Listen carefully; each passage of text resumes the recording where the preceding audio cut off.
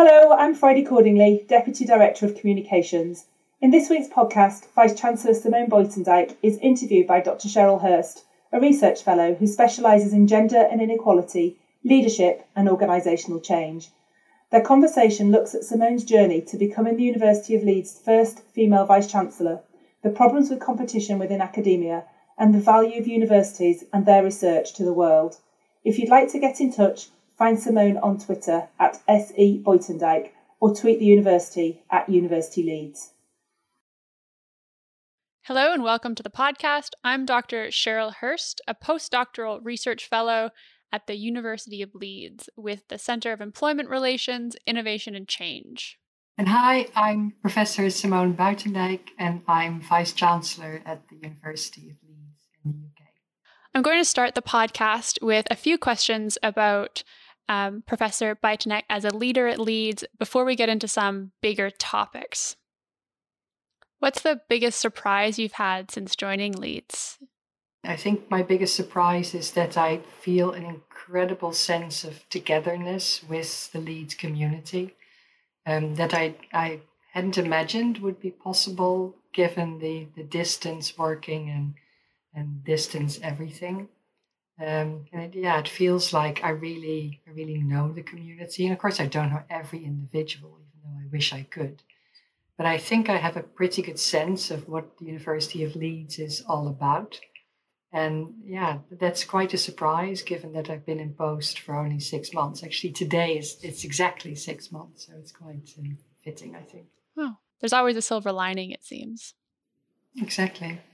I've taught a class last semester online, and I've taught this class many times before, and I don't usually learn students' names. I'll try and, introduce myself, but I'm not going to make them wear name tags when, they're adults. But then on Zoom, I was able to call them by name, and I now know them better, and I really like that. Yeah, and it's those examples, that's a brilliant example. It's those that we need to cherish and think about and evaluate and sort of dissect and think, what was it about that experience that's sort of key to having that sense of community and interaction and treating our students like people and have a relationship with them instead of them being anonymous in your class. And then see how we can best introduce that in the new post-COVID world. So I don't think it's going to go back completely to pre-COVID. I can't imagine that we'll want to give up the things that we like better. So, there is that kind of running theme, like I said, in your content about overworking and perfectionism. And perhaps this is a reflection of my disciplinary background in organizational psychology, but you seem to talk a lot about the importance of finding what motivates us to do good work and reflecting on what our goals are. So my question for you is then, what is your finish line? What are the goals you'd like to achieve before you leave Leeds, and how will you know you've achieved them? I need to think about that a little bit more. And as I do that, maybe I can say something else. I think for universities, there really is no finish line. There may be for me, because at some point, of course, I'm going to retire. I'm going to make place for another person to take over. But I think it's important that we don't see academic outputs as finite and a point at which we decide whether we've succeeded or maybe even whether we've won or lost. Because I think that makes us very stressed. That makes us feel like there is sort of black and white outcome. I think we need to keep developing. We need to keep thinking about our role in the world. And that can also make us slow down more, because if we feel like we have to hurry to reach this particular point at which there will be a black and white measurement, I think we make ourselves miserable and make our work much more difficult. So when I'm then thinking about what success could look like for me when I step down, let's say in 7-8 years from now, something like that, if I stay healthy and fit and mentally capable. That's the kind of timeline I'm thinking about. What I would love is if at that point in time, the University of Leeds is known for its values-based work. It is known for its outlook on the globe, on the planet, is known for its clear actions that signal that it's thinking about what universities are all about, is known for its social activism, and thereby almost inevitably also is a magnet for different talent, for younger people from a diverse background, for people who know that when they come to the University of Leeds, if they have the drive and the brains, they'll be able to have a really good career. While in other universities, they may be more, there may be more in their way in terms of roadblocks because, yeah, they're first in their family, or they're from an ethnic minority, or they're women, or a combination thereof. So I think I would be incredibly happy if the day I say, now I'm stepping down, it's clear that the makeup of our student body and our people in leadership positions in the academic and support services part of the university are more diverse and are more a reflection of society. And there is that true sense of community and sense of belonging for people from many different backgrounds. So I would love for the University of Leeds to provide opportunities to talented staff and students from very diverse backgrounds who may have more trouble making it in academia in other places. And we're a great university, we're research intensive, we do wonderful stuff. And to open ourselves up to people who can also enrich us and who can help us change that definition of academic excellence and of what we want to do, produce for the world, I think I'm going to be really happy.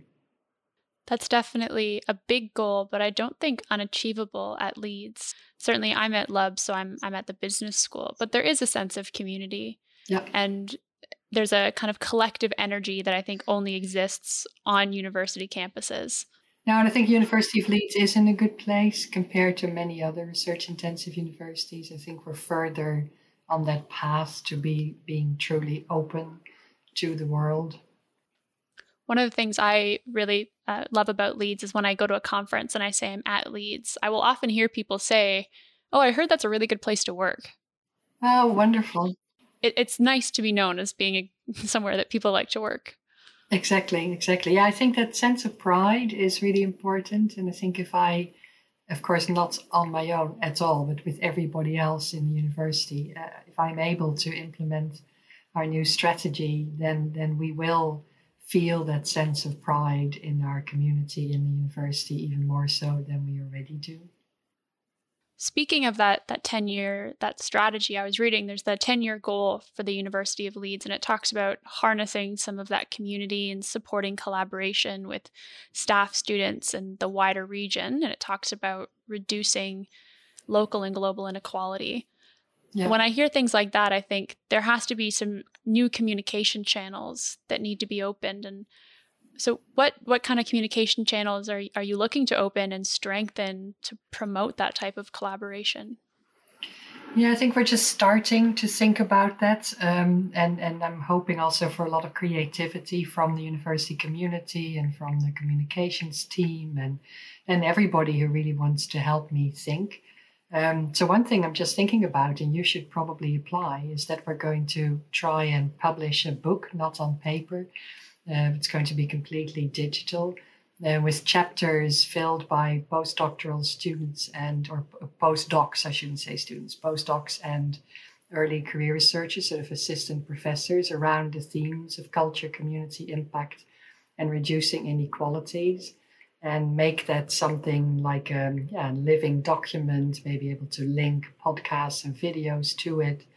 And those authors, I'm aiming for sort of 20 to 25, and who knows, we may do another volume if it's really successful.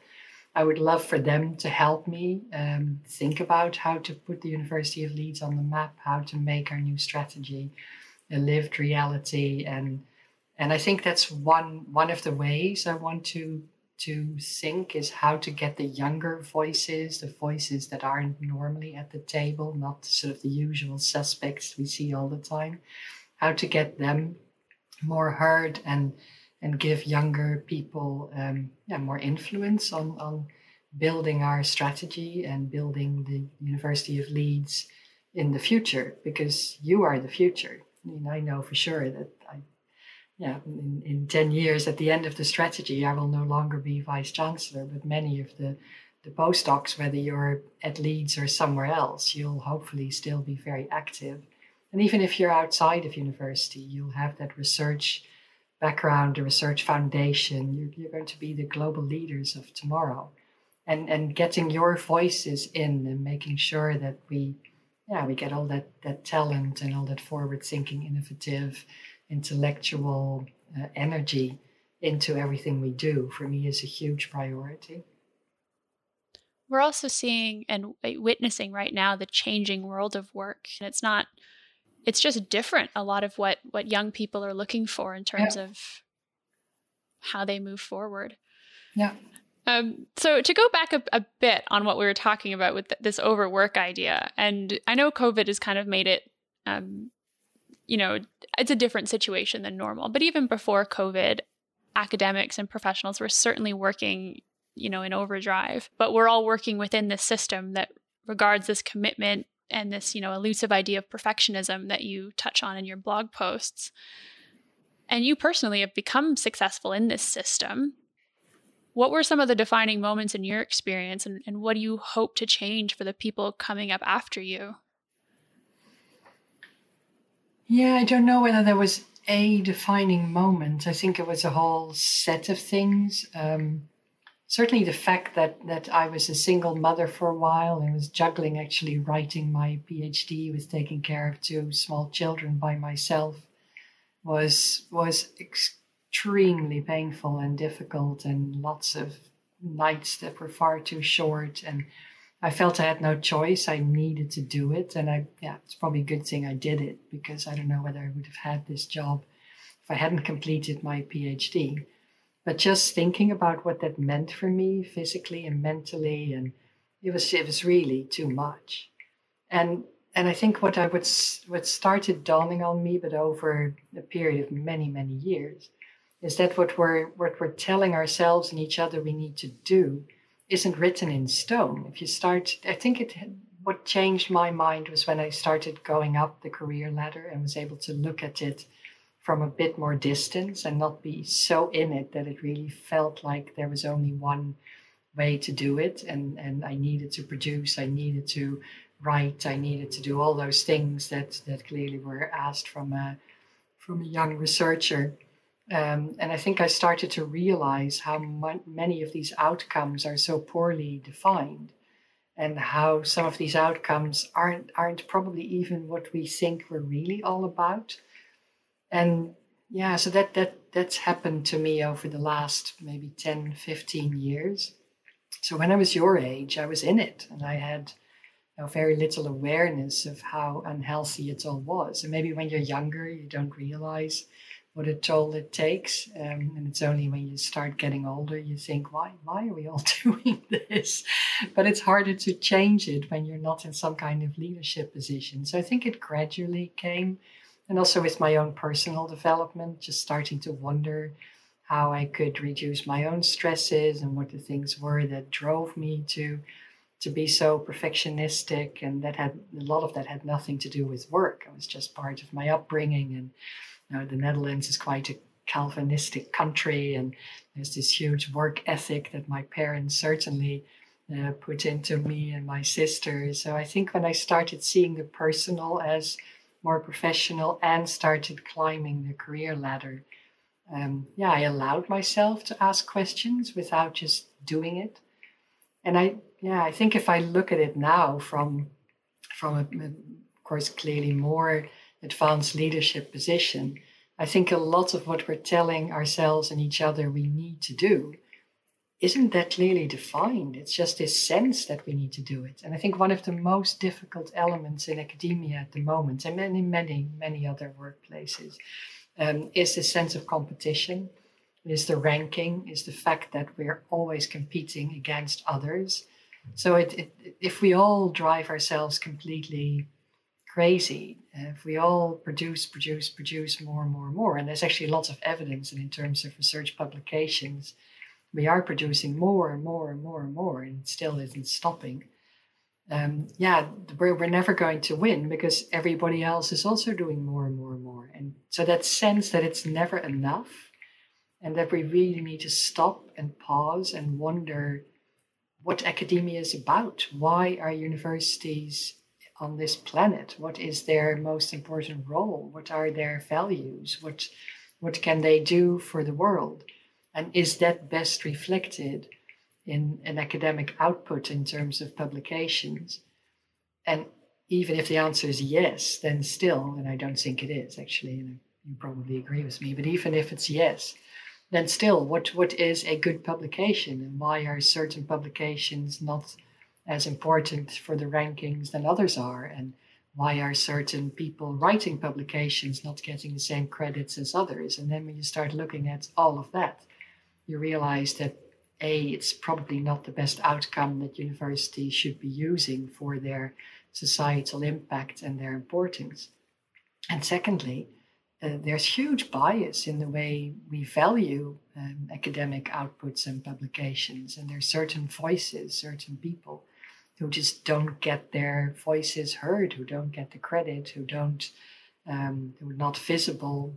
And that's both within universities, between universities, but also globally. If you look at the output of the global north compared to the global south, there is such disparity.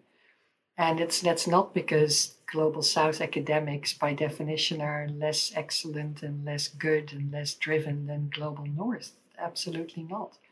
It has to do with opportunity, it has to do with visibility, and it also has to do with bias in the way we judge their outputs and we rank them and we look at what they're doing. So I think we're doing the planet a disservice by the way we're now framing our production.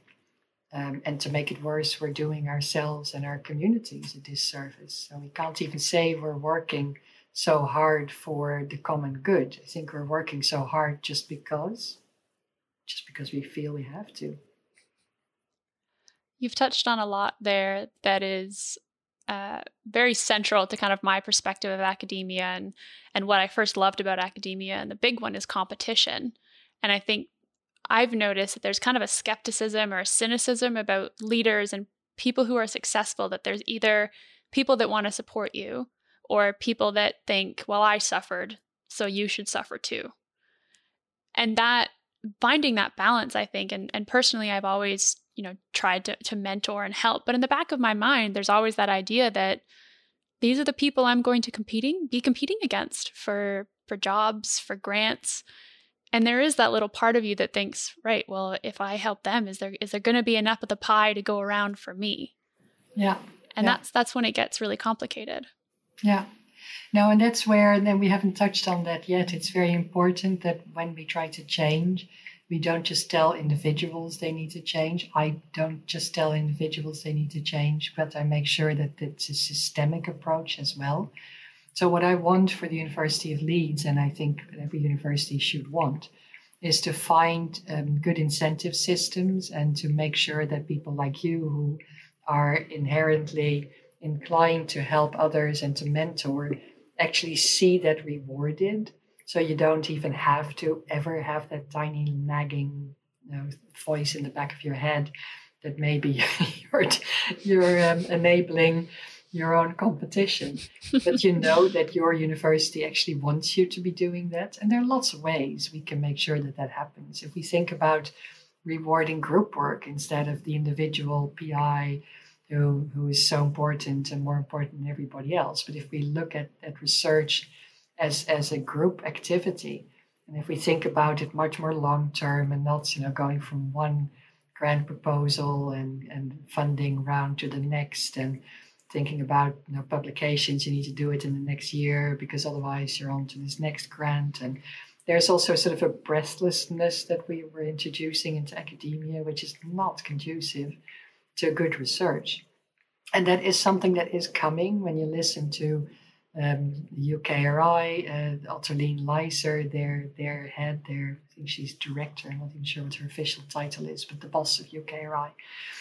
She clearly wants to talk about research culture. She's very, very clear about her wish to change from sort of PI-led to a research ecosystem with younger people also having opportunities, with a whole research community.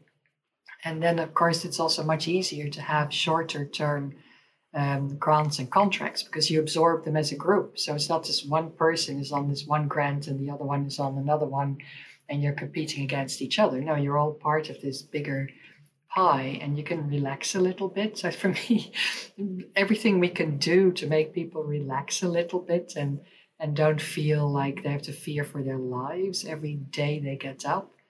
And it's so unhealthy. And again, it's not the way to actually do the kind of work that universities are good at. I mean, we're incredibly powerful potentially as networked research and education institutes in tackling global challenges and really driving global change. And we're so busy with ourselves and our place in the rankings, and it's actually quite sad.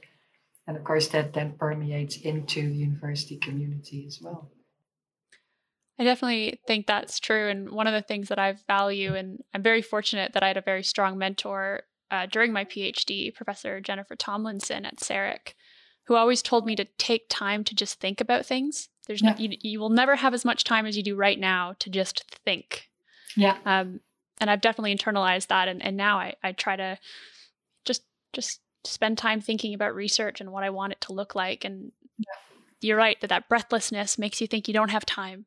You just have to produce and produce and produce and thinking. Yeah, and if you look at meta-analyses of research publications, there is this almost exponential growth of the numbers over the last 50 years. It's actually quite extraordinary. But it's also really sad that most of the publications don't get read. And the people that it's meant to be for probably wouldn't understand a lot of it because it's written with, and I don't understand half the papers that I'm supposed to understand. No, exactly. Because they're written using terms and acronyms that I just don't know. No, and that really needs to change because there's so much time and effort that goes into all that beautiful research, and we need to make sure it lands where it needs to land and it becomes available not just to academics and to ourselves, but also to the population, to policymakers, to people who need to use it.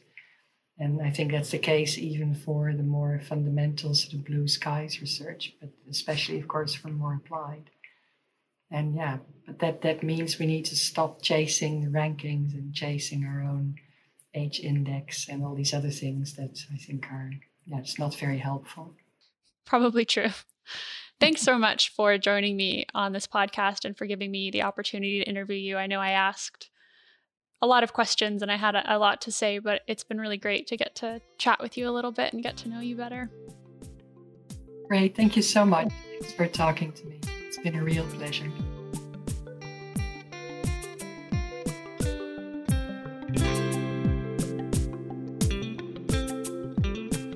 Thank you for listening. Please look out for further podcasts and follow Simone on Twitter at SE Buitendijk. You can also follow the University of Leeds on Twitter at University Leeds.